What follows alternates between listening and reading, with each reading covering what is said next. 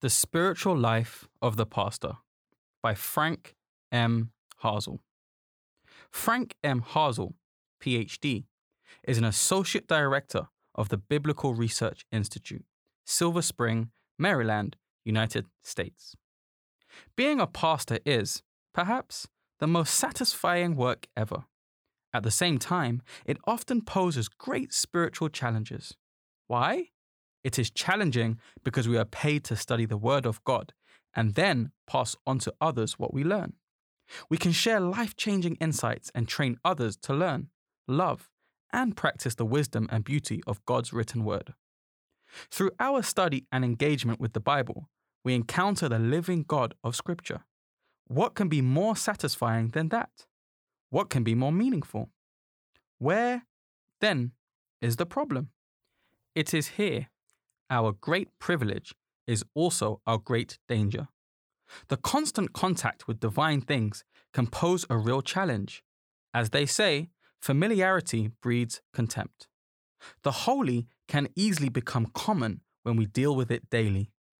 The extraordinary work can become routine.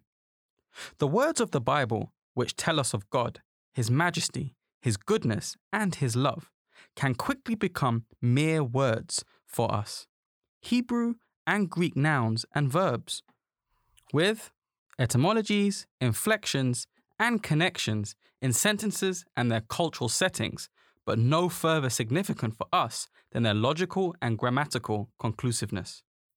Scriptural truth may become a mere series of detached historical facts that do not affect our personal lives anymore.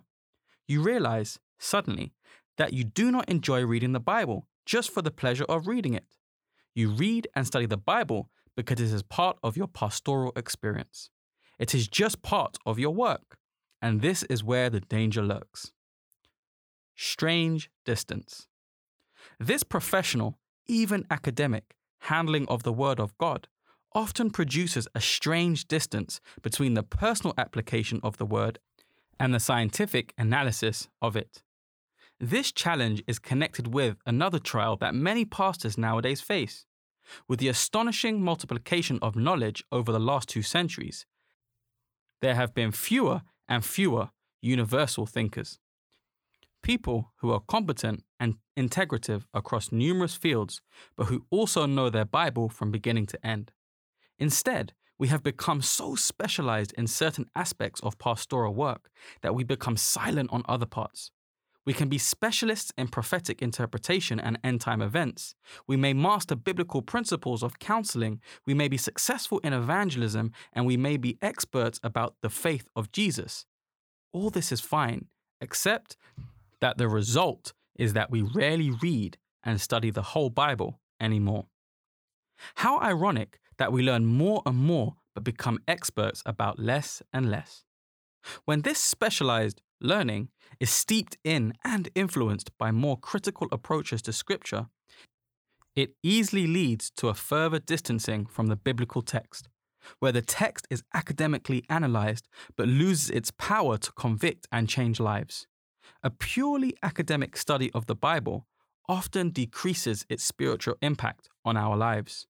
Such critical distancing from the text quickly produces doubts. It does not foster faith nor lead to assurance. Consequently, many can no longer affirm what the Bible teaches, but only what it does not.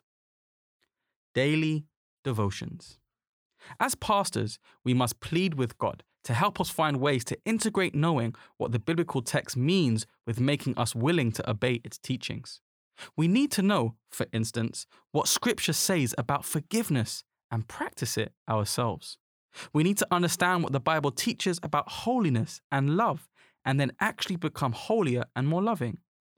Unless our study of the Word is integrated with faith, obedience, godliness, prayer, and a growing love for God and others, we are abusing the texts themselves. Pastors have a significant influence on the theological and spiritual future of the church. Therefore, through God's grace, let us seek to have a living relationship with the source of our faith. The most important devotional exercise is still daily time spent alone with God in reflection on Scripture and in prayer. The greatest victories to the Church of Christ or to the individual Christian are not those that are gained by talent or education, by wealth or the favor of men. They are those victories that are gained in the audience chamber with God, when earnest, agonizing faith lays hold upon the mighty arm of power. The mark of true spiritual growth and growth in the study of Scripture is not so much that we become masters of the text, but that we are mastered by the text. What can I do when I have lost that initial fascination with Scripture and no longer practice enjoyable time with the Word of God? Be honest with God and pray for a spirit of expectancy where God grants you, once more, a new perspective on the beauty of the Word. Open my eyes that I may see wonderful things in your law. Let us remember that God is not limited by our frailty and failure. Our need is His greatest opportunity.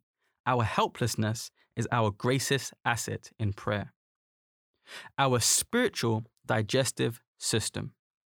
At the same time, we need to continue the art of reflecting on the biblical text, giving attention to details that are often overlooked. This way, the words of Scripture can create fresh biblical images and thoughts that lead to biblically sound action. The secret of this practice is to take time to give Scripture its full effect in our lives. We might be able to assimilate a lot of material mentally, but we often cannot digest it spiritually. The rush of life and the hurry of our work makes this time for reflection even more crucial. You cannot hasten spiritual insights. Our bodies are not supported by merely taking food into the mouth. The process that really supplies all muscles, nerves, and bones is digestion. It is by digestion that the outer food becomes assimilated with the inner life and lets us live. Similarly, we are not to be nourished by merely reading or hearing biblical texts. Hearing, reading, and learning all require undisturbed time for digestion to complete their usefulness. This inward digestion of the biblical truth is connected in significant ways with undisturbed time devoted to reading and applying the Word of God to our lives. This must be accompanied by prayer. Pastors, we cannot lead others spiritually higher than where we ourselves stand. Let us not be afraid to admit our struggles and share our joys in this process. Only if we are authentic and honest can God begin to open up new spiritual life in us. Then we can become inspiring examples for the people we serve. What a privilege we have. But again, let us not be blind to the dangers that come with it.